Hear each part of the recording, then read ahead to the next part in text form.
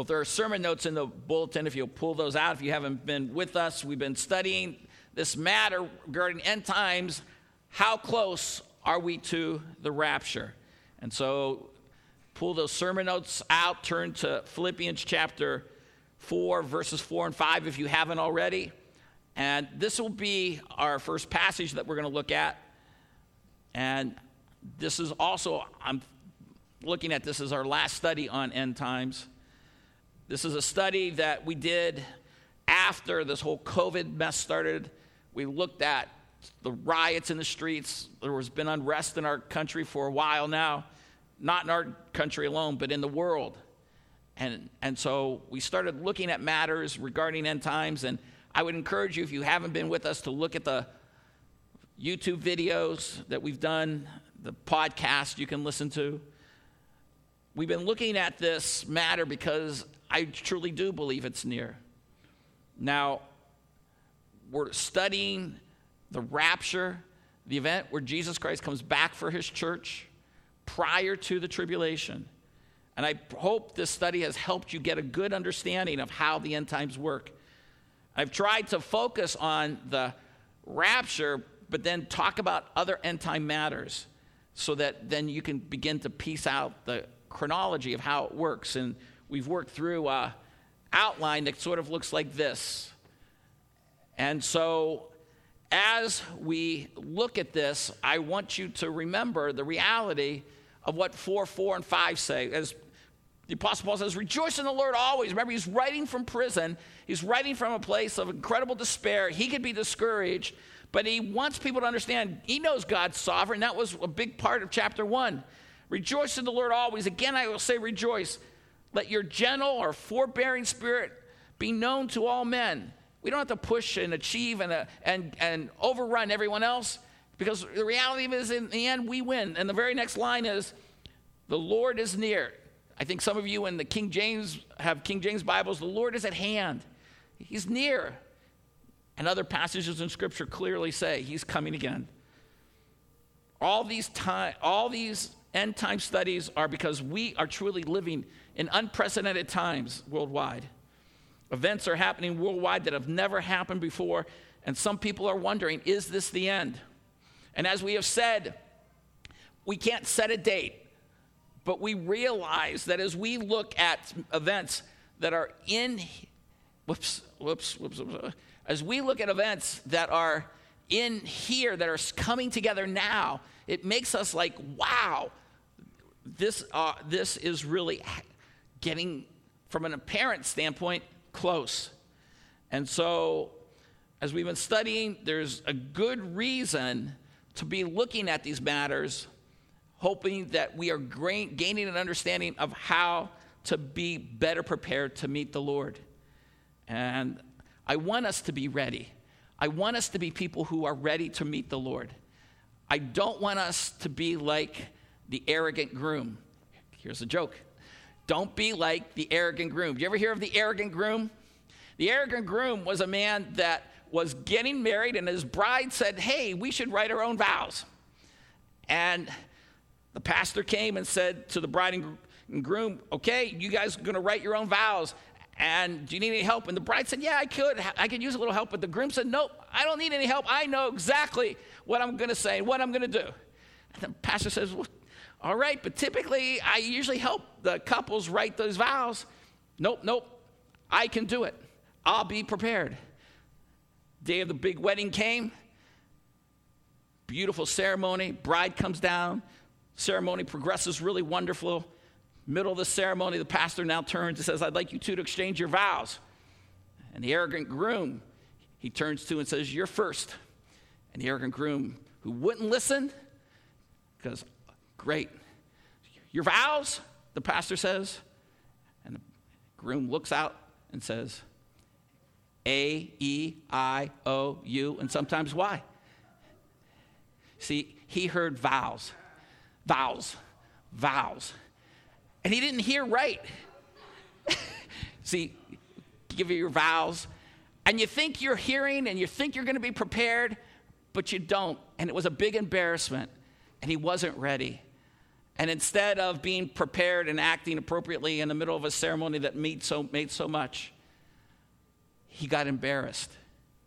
Do you know the Bible talks about believers facing Jesus Christ and being embarrassed? We'll read a passage about that later. I don't want you guys to be embarrassed.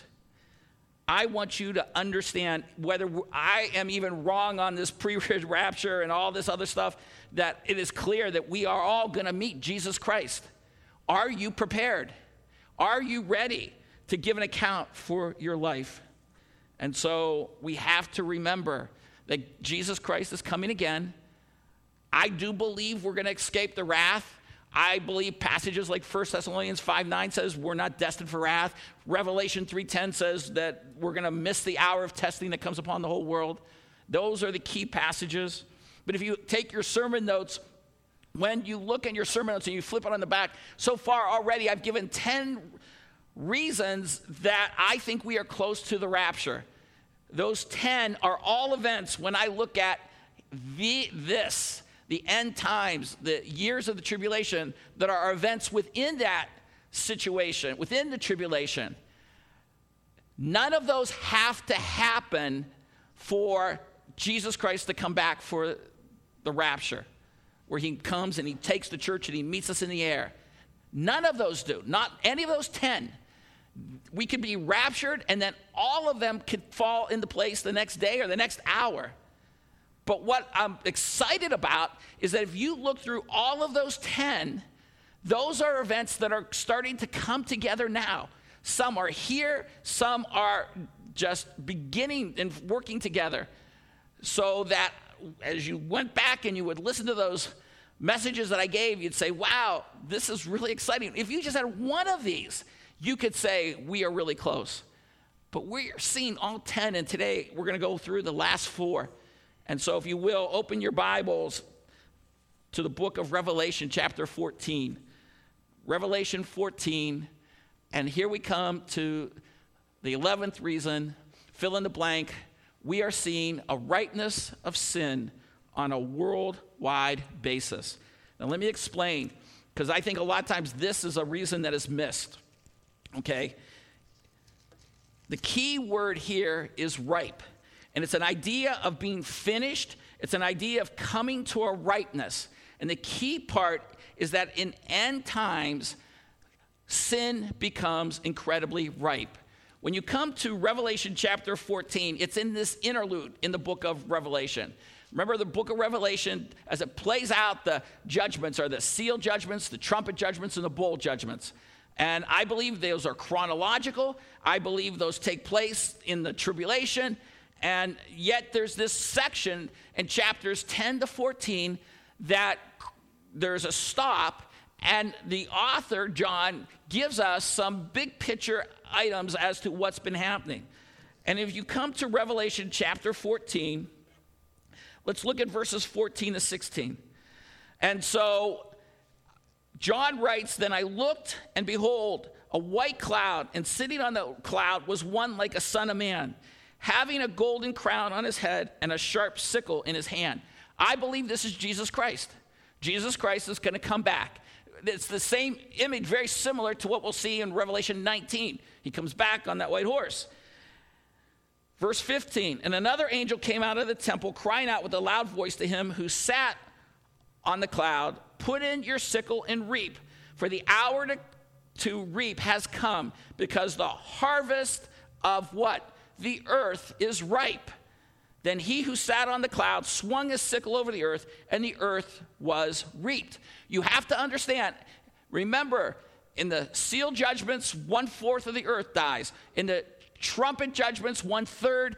Jesus says in Matthew 24:25, if he doesn't come back, the entire world would have been killed. But we know, we're going to see in Matthew 25, that when he does come back, he is going to judge every unbeliever, and every unbeliever will be killed. The picture here is where the reaper is bringing God's wrath.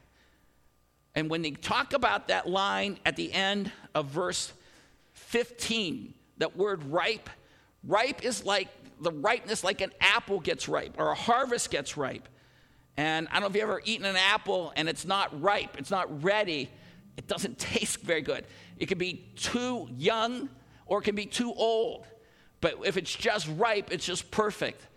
I believe what the picture here is that the world, God knows when sin has come to a place of absolutely being totally ripe. Sin has reached its ripeness. It's come to a fruition like it never has before in world history. It's fully completed. Now, some of your Bibles might even have the expression, it has become dry. The Greek word here means to be ripe like a fruit is ripe, or it could be means like a harvest that has gone past that stage and is fully dry. I think the ripeness is the right usage. Either one would work for the image. Like if it was just the dryness, he comes in to take it all away. But I believe it's more is the picture of the harvest and its readiness. I think I would be understanding it properly, that it's complete. My point is, and I'll show you in a second here, how I look at the world, that I think sin is really ripe. I believe this is a concept that was rooted in the Old Testament. The idea of sin coming to a place where it's complete, and God said, now it's time to judge. This is a passage that I think is very important, so you see these connections. Turn back in your Bibles to the book of Genesis. Genesis chapter 15. And in Genesis 15 is when God is laying out the covenant. It's where the main focus is, where Abraham is being given the covenant.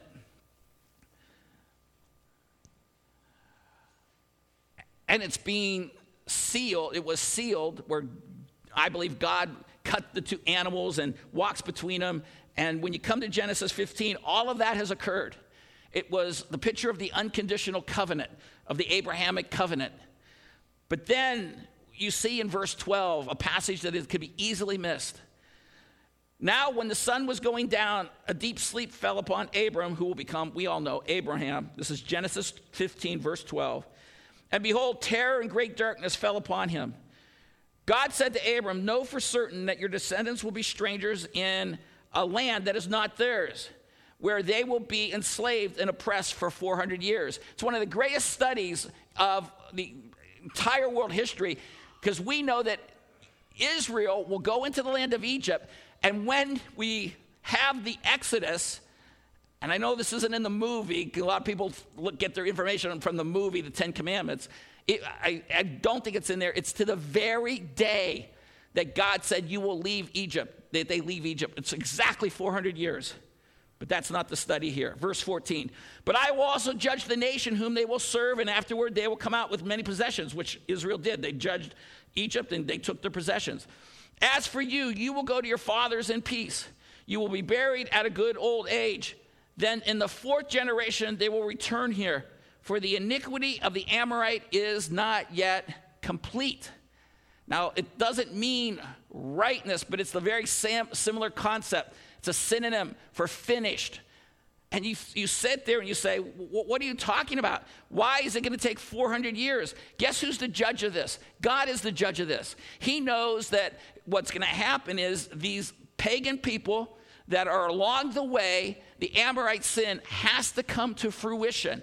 And God is saying, however, their sin is working out, their sin that for foreign gods and the sin in the way that they are manifesting maybe even child sacrifice, it's all coming to fruition. And when I send you out of Egypt along the way, what I'm going to do is I'm going to have you wipe out the Amorites.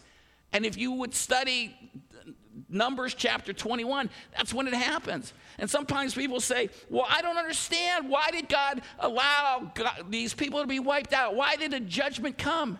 Well, it's because God obviously knows who's with him and who's not, and he can punish sin at any time. But it was something that you have to understand, that this judgment came upon people who were fully expressing their hatred for God. They're living in sin. And God, in Numbers 21, I'm not going to have you turn there, wipes them out. We'll go back to Revelation 14. And I just want you to remember this concept, Because what I'm seeing is we're seeing a rightness of sin on a worldwide scale.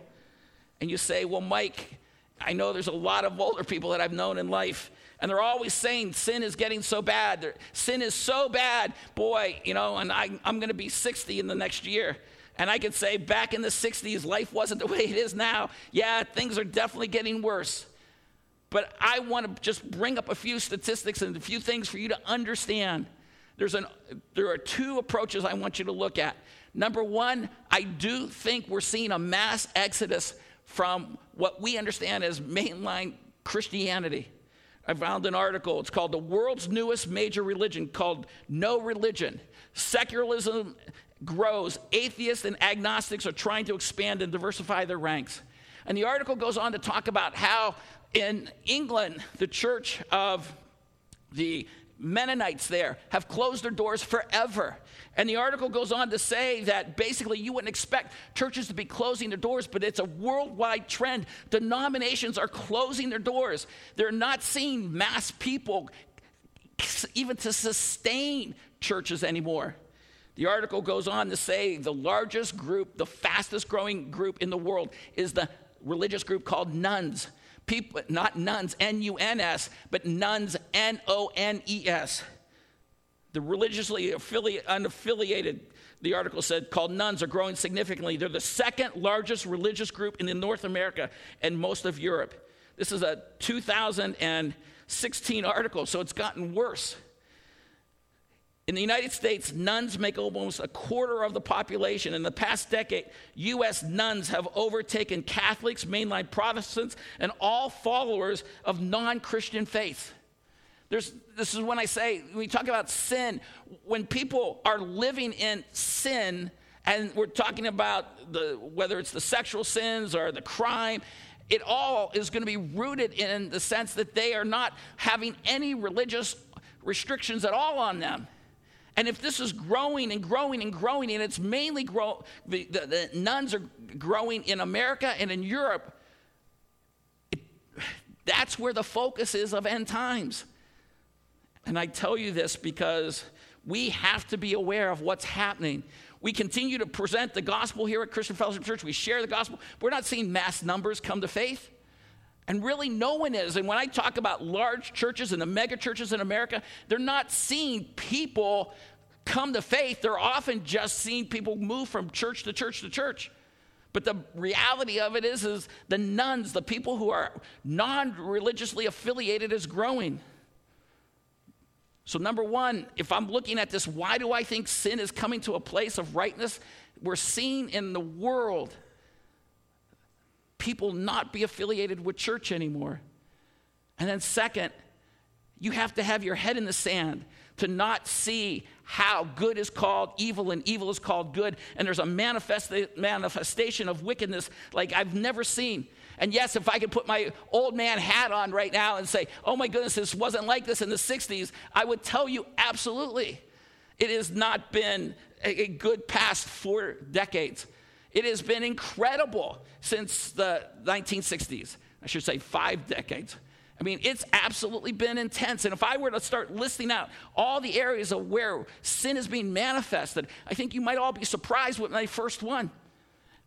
I would go to number one, where the most horrible, most horrific area of sin for the family has been the destruction of the father. Because what we are seeing is that men are no longer supposed to be the leaders in the home. And you take the leader out of the basic core social structure that is supposed to make up society, and you put him and make him a fool. You make him an idiot. You make him not the leader. You make him to be not even necessary in a home where it's totally appropriate to have single-parent homes, because we don't need dads anymore. We don't need dads to be the leader. We don't need anybody to follow the father anymore. Then absolutely we are seeing the breakdown of society. And it is so much a pervasive truth today that I don't think many of you would even have thought that would have been my number one reason. It is, you have to understand, we are living in a society that has totally destroyed the role of men. And because of that, our families are destroyed. We have watched them destroy family after family after family. Women are told that they can live independent of men. Men aren't supposed to live independent of women, let me tell you that. But it's the push that women, you should live independent of men. And so men and women are just at odds with one another. We watch abortion numbers that are unfathomable. And today we watch the fact that, I won't go into the details with the partial birth abortion, that it is beyond the comprehension for any of us that grew up in the 60s. It is such a vile act that it is numbing people what is happening with abortion. Violent crime, I looked up the statistics, it ebbs and flows. But the reality of it is violent crime is still amongst us. You look at the fact of sexual sins, and I won't go into the details, but they are beyond the pale. Where even today, any of you got the newspaper today and read our headline about human trafficking and where it's so prominent in our country? It's here in Northwest Indiana. It's here in Northwest Indiana. We all have cell phones where on this device have access to some of the most wicked things that the world can see. We give these to our children, and we know that they get access to them. What is happening is just beyond comprehension. The fact that there are people who post pictures constantly of themselves in inappropriate situations up on the internet, and it's almost like you talk about sin becoming ripe. We should shudder. And yet, because it's so much, it just becomes numbing. We have politics where politicians used to be called statesmen. And what we most call, it doesn't matter what side you're on, we're just looking at most politicians, we call them what? Liars. There's no trust in the political people of the day. And then we watch media that just lies and lies and lies and lies. I watched, and I'll say it, I watched a CNN special, a Fox News special. I don't usually watch Fox News, but they did an expose on how CNN just twisted a report and prepped a man to go on and give a twisted lie. And I thought to myself, it doesn't matter if CNN then turned around and did it to Fox. It's just the very fact that this is now going on. So yes, I don't know how God knows how ripe sin is, but you need to look at verse 15. For put in your sickle and reap, for the hour has come, because the harvest of the earth is ripe. How much more ripe does it have to get? I mean, I'm seeing things that I can't even begin to believe what's happening. We're watching things that are just beyond the pale, if using that expression right. So yes, God is looking at the earth and he's saying, I believe he's got to be thinking it's got to be ripe. And if it's got to go more, then I'm wondering how much more. Next reason, fill in the blank with the word beheading. I think you might find this interesting. Go over to Revelation chapter 20. In the Bible, in the tribulation, we know that a lot of Christians, I want to say believers, die. Remember, after Revelation 4, the church isn't mentioned.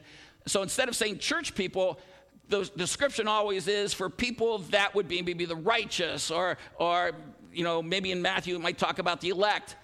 Terms that could be descriptive of any age. Well, I believe we're going to see the people that go through the tribulation, as we see in Revelation 7, you can jot this down, as well as Revelation 13, the killings by the Antichrist, they're going to die. But it's in Revelation chapter 20, verse 4, that we get some insight into how they die. So Revelation chapter 20 comes at the end. We have had the end of the tribulation. We are going into the 1,000-year reign. And John writes this in verse 4. Then I saw thrones, and they sat on them, and judgment was given to them. And I saw the souls of those who had been what? Beheaded because of the testimony of Jesus and because of the word of God, and those who had not worshipped the beast or his image and had not received the mark of their forehead and on their hand. And they came to life and reigned with Christ for 1,000 years. These people that are noted as dying, I believe, in the tribulation, we're told they're being beheaded. And it's been something that's greatly perplexed me, because we live in a day and age when, my goodness, if I was going to do mass killing, I would use guns. I would use some other type of maybe massive bomb. Why in the world are these people being beheaded? It's always been something that's perplexed me because beheading doesn't seem to be that prominent. And then lastly, so what's been happening? What has been different over the past few years? And let me just tell you two things. Number one is I have seen more and more Muslims behead Christians, haven't you? You've seen the videos where Christians are lined up on the beach. These Muslims that are against them have come out with these swords, and sometimes it's been graphically shown. I can't stand to watch it, but I've been amazed at the graphic nature and the fact that they are doing what? They've been beheading these people. And so I'm thinking to myself, maybe this is on the rise in the sense that it's going to be more and more, is that this is the way they want to bring about the end of people who are followers of God, the Christians. And during the tribulation, now that they've got these swords going, this whole concept going, it's going to just take off. And that's a possibility. But let me just tell you what I also think. And this is something I have taught for many, many years. I truly think with the past COVID, I have held for many years that part of what happens in the tribulation is that the mark that the Antichrist gives is tied to some type of vaccine. And I put this as speculation, I put this out there, but I'm telling you what I've often felt is that for some reason, it's always bothered me, why would people behead people around the world? Now, obviously, the Antichrist could be saying, hey, these people who are against me, they're not taking my mark, we need to kill them, and, maybe they're out of bullets. Maybe because of the chaos of everything, they're all out of bombs to massively kill people.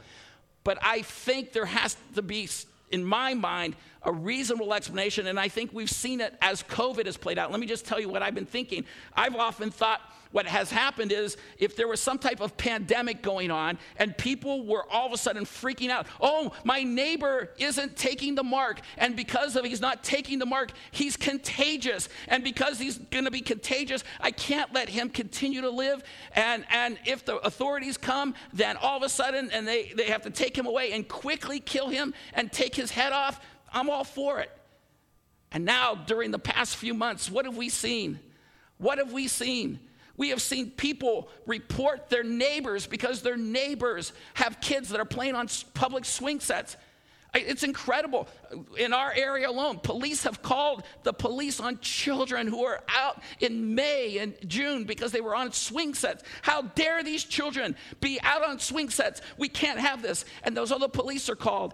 The police are called if people aren't wearing masks. We've heard of people in businesses getting into fights because somebody sees someone in a store and they don't have a mask on. And they're ready to fight them. And we have had people call the police because someone's neighbor is having a backyard barbecue, and they have got too many people in that backyard barbecue, and so the police are called. And you say to yourself, how could neighbors turn on people like this? Well, because there's such incredible fear. There's a fear that the pandemic is going to spread, and it's fully justified for me to turn in my neighbor. My goodness, we have even had a politician decry, if you're not wearing a mask, we're going to enter a law that you're charged with murder for not wearing a mask. You got to tell me that I think this is something that is going to fit perfectly with the beheading. So that's my speculation. But beheading is going to be prominent in the tribulation. And I think what we're watching is the seeds as to why people would be justified for killing their neighbors in such a way. Next reason. Turn in your Bibles to Matthew 25. This next reason, fill in the blank with anti-Semitism. This is critical that you understand that in the Bible, the tribulation is a time of incredible judgment upon the Jewish people. We're going to turn to Matthew 25, and this is a passage that is often taken out of context. This is a passage that many of you get letters from missions groups.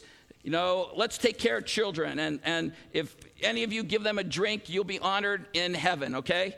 Well, what I want you to understand is based upon, and we're not going to take you to these passages, we've already looked at these. Israel is to be regathered into the land. We've already studied that. That's one of the reasons we think we're close, because it was supposed to happen in the tribulation, but it's already happened. But this passage right here, Ezekiel 20, verse 37, talks about them going underneath a bar, and it was a judgment that the people that were passed through would be judged. And we saw in Zechariah 13:8 that 2/3 of every Jewish person will be killed in the tribulation. We have watched in the 1940s an incredible Holocaust. We have watched Jewish people be persecuted throughout history. And yet, I have said nothing like has ever existed will happen in the tribulation.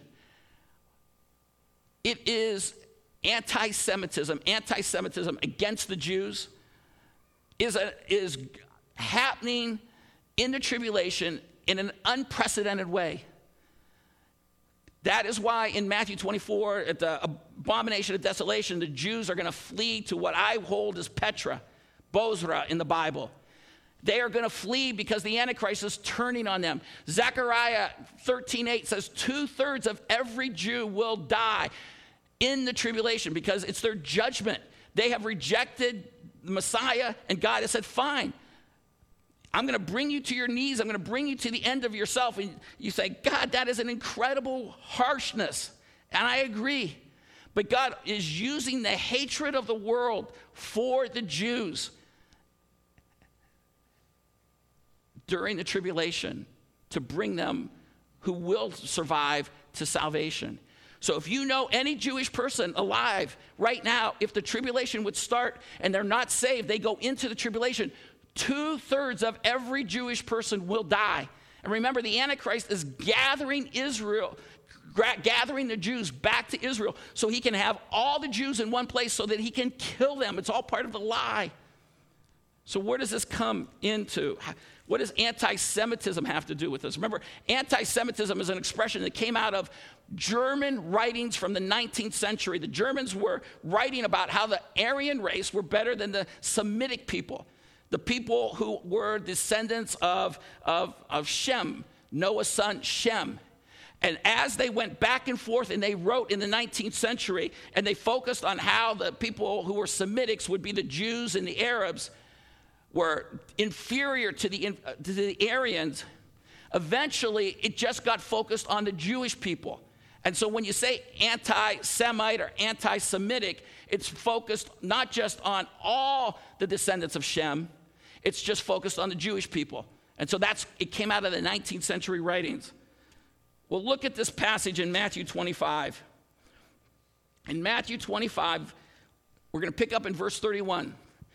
And it says, but when the Son of Man comes in his glory, and all the angels with him, then he will sit on his glorious throne, and all the nations will be gathered before him, and he will separate them one from another as the shepherd separates the sheep from the goats. And he will put the sheep on his right hand and on the goats on the left. Then the king will say to those on his right, come, you who are blessed of my Father, inherit the kingdom prepared for you from the foundation of the world. Now, we believe this is the kingdom that God has promised the Jews. This is the millennial kingdom of Revelation 20. This is the great judgment of the sheep and goat. Jesus Christ has come back, and think about this. You have survived through the tribulation, but we know that now as he separates, the sheep are the good ones. They get to go into the kingdom. The goats, based upon Revelation 19, are all going to be killed. Now, we know we're not saved by works, but works show that we're saved. It doesn't matter what area that you live. Now, follow this and listen as this goes.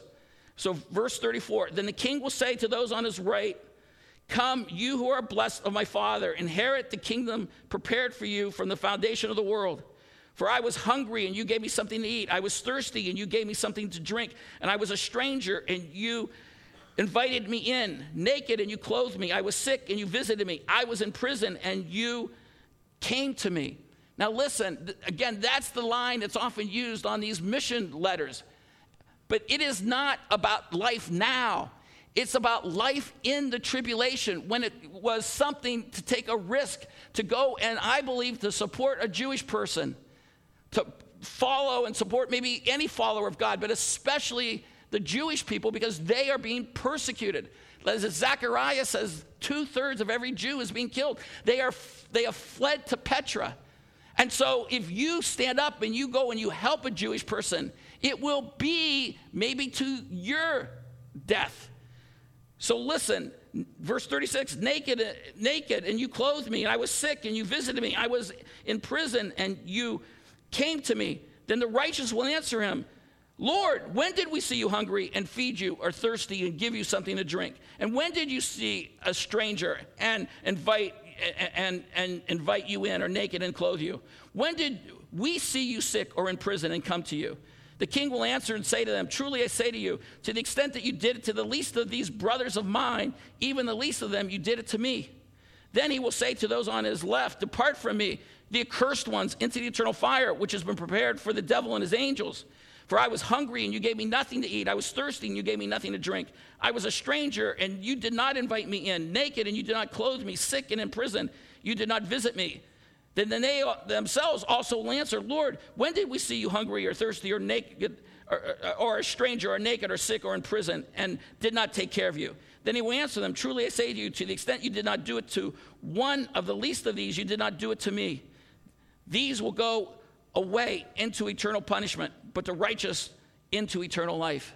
Now, again, this is in the context, the end of the tribulation. This is the end. And I believe he's been describing the time period during that time. Would you stick your neck out? Well, I believe anti-Semitism will become like it's never been exhibited before. It will happen in the tribulation.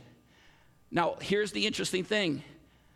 As we are living in 2020, you would think that after a history of seeing what happened in the 1940s, after seeing long histories of Jewish persecution, that this would be enough.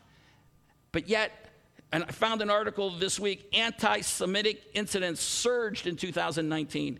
The Anti-Defamation League reported more than 2,100 anti-Semitic incidents in the United States alone, a 12% jump, and the most in any year since it began tracking them. A record number of anti-Semitic incidences were reported in the United States last year. The article goes on to say more than any year since the Anti-Defamation League began tracking them 4 decades ago. And then it goes on to cite it, the specifics, and then I found other articles that were saying the same thing. There seems to be an incredible hatred for the Jews, and even this past week I read articles on how the Jews are responsible for COVID and how we need to punish them. And it's like incomprehensible that they would blame the Jews for COVID. And yet that's what's happening. It's not going to just come up in the middle of the tribulation, I think. We're seeing it now. We are seeing a rise in anti-Semitism worldwide that will flow right in, fit right in with the end times.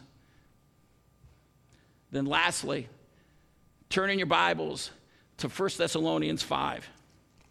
So far, this is what we've seen.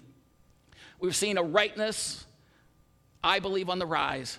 We are seeing beheading come back as a way to kill people today, and maybe even a reason why it's going to fit all the more in the end times. We're seeing a rise of anti-Semitism worldwide, and now fill in the blank, there's a cry for peace and safety. This is something we've talked about before. If you turn to your Bibles to 1 Thessalonians chapter 5, it's a text of Scripture where the Apostle Paul has been talking about end times. He's just talked about the rapture in chapter 4. And then he says this famous line in 1 Thessalonians 5:1. Now, as to the times and epochs, brethren, you have no need of anything to be written to you. We're talking about end times here. And he says, for you yourselves know full well that the day of the Lord will come just like a thief in the night. The day of the Lord, the time of the tribulation, the time of God's judgment that is going to come upon the world, it's going to come upon the Jews, is going to come very unexpectedly. The world isn't going to think it's coming.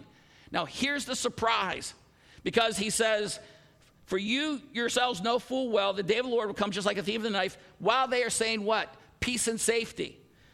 Then destruction will come upon them suddenly, like labor pains upon a woman with child, and they will not escape. They're going to be claiming peace and safety.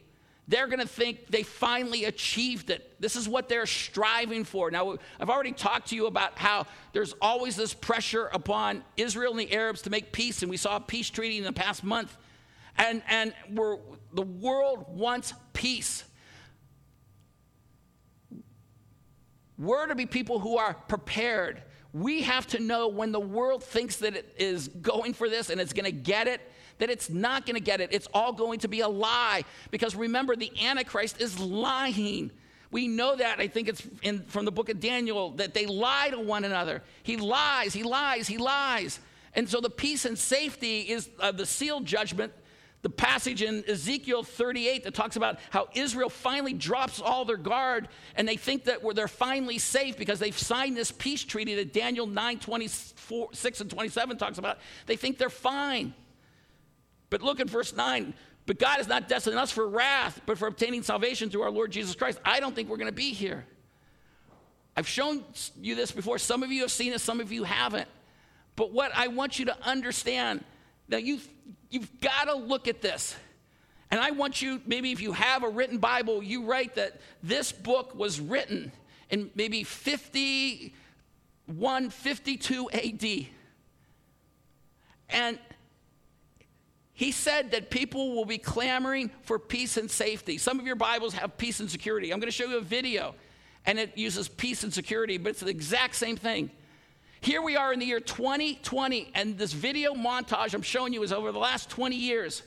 You can't make this stuff up. Don't be unprepared. Watch this.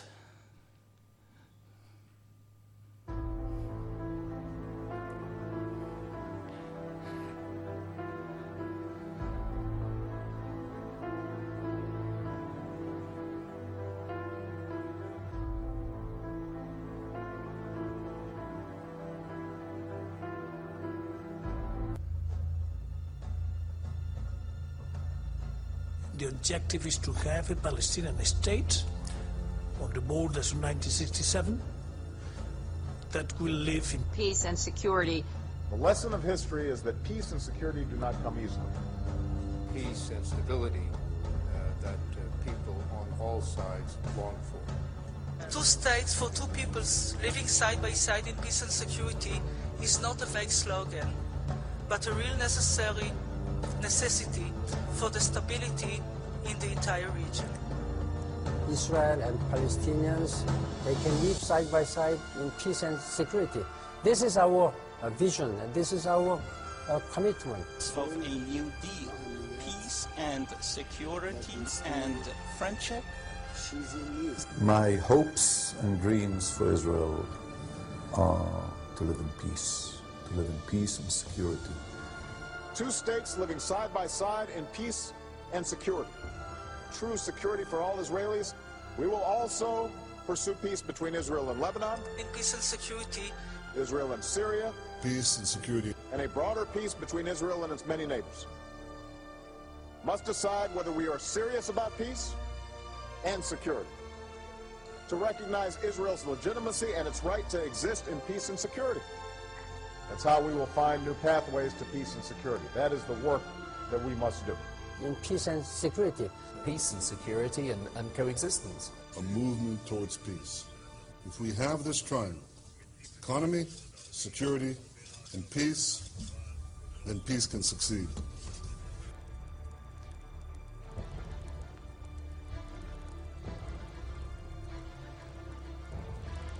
I just want you to understand, it's not a coincidence.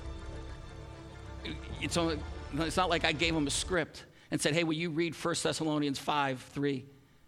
Will you keep reading this over and over and keep saying this? This is the cry of all these religious leaders. I don't think anybody up there was the Antichrist. I don't think it was.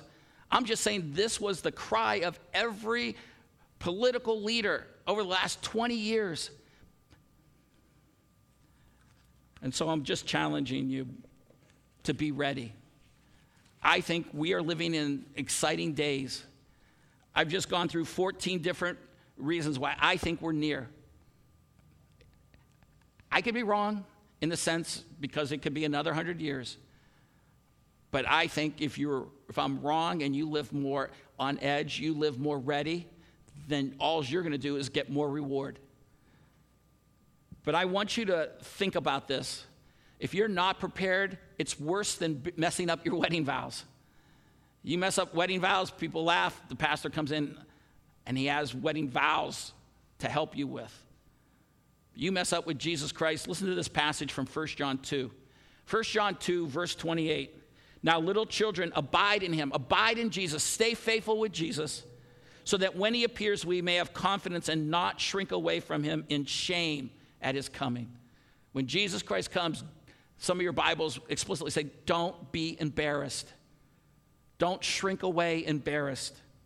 Make sure you are ready.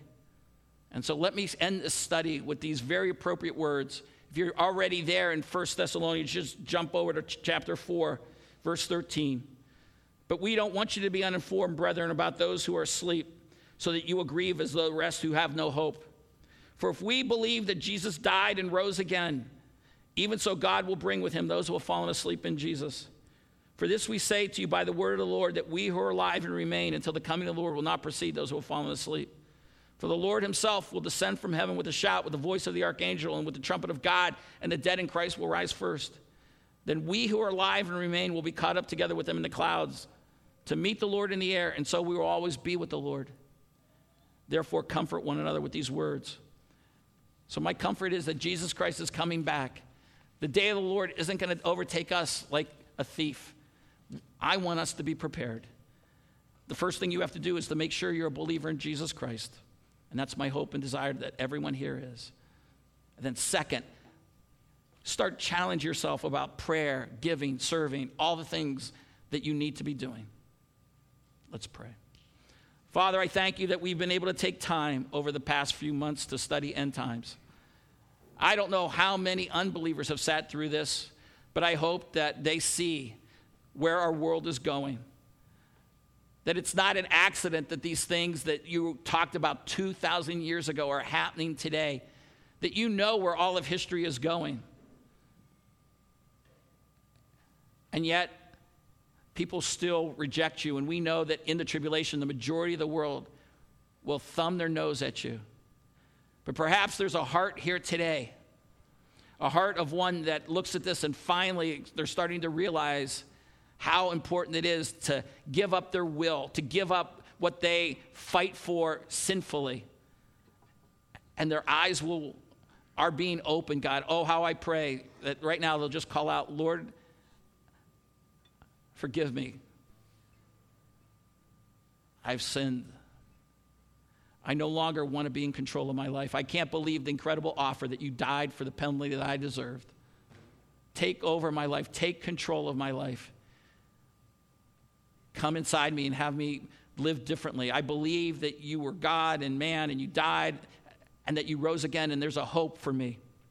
A hope not of this world, but a hope when you're going to wipe away every tear, when you bring in your kingdom.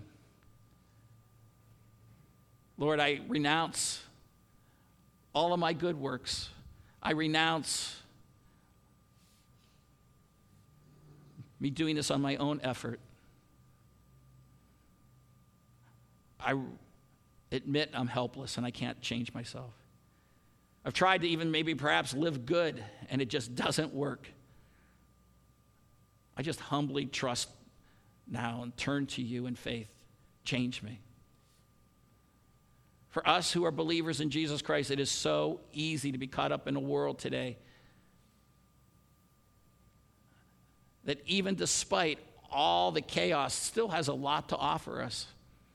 A lot of materialism, a lot of pleasure, a lot of things where we can just go into our houses, shut our doors, put on our cable TV, pop in our video games, and we can just live excluding what's going on with the world. Oh God, help us to be a people that cares for our neighbor, to recognize we are our neighbor's keeper. Help us to be a people that really go to work for you, because the time is near. It is my heart's desire that as the shepherd of these people, that I'm preparing them to face you, and none will shrink away in embarrassment. And so, God, whatever you have to do to cause them to be more diligent in their service, whatever verses, whatever ways to bring to mind, I pray that you do.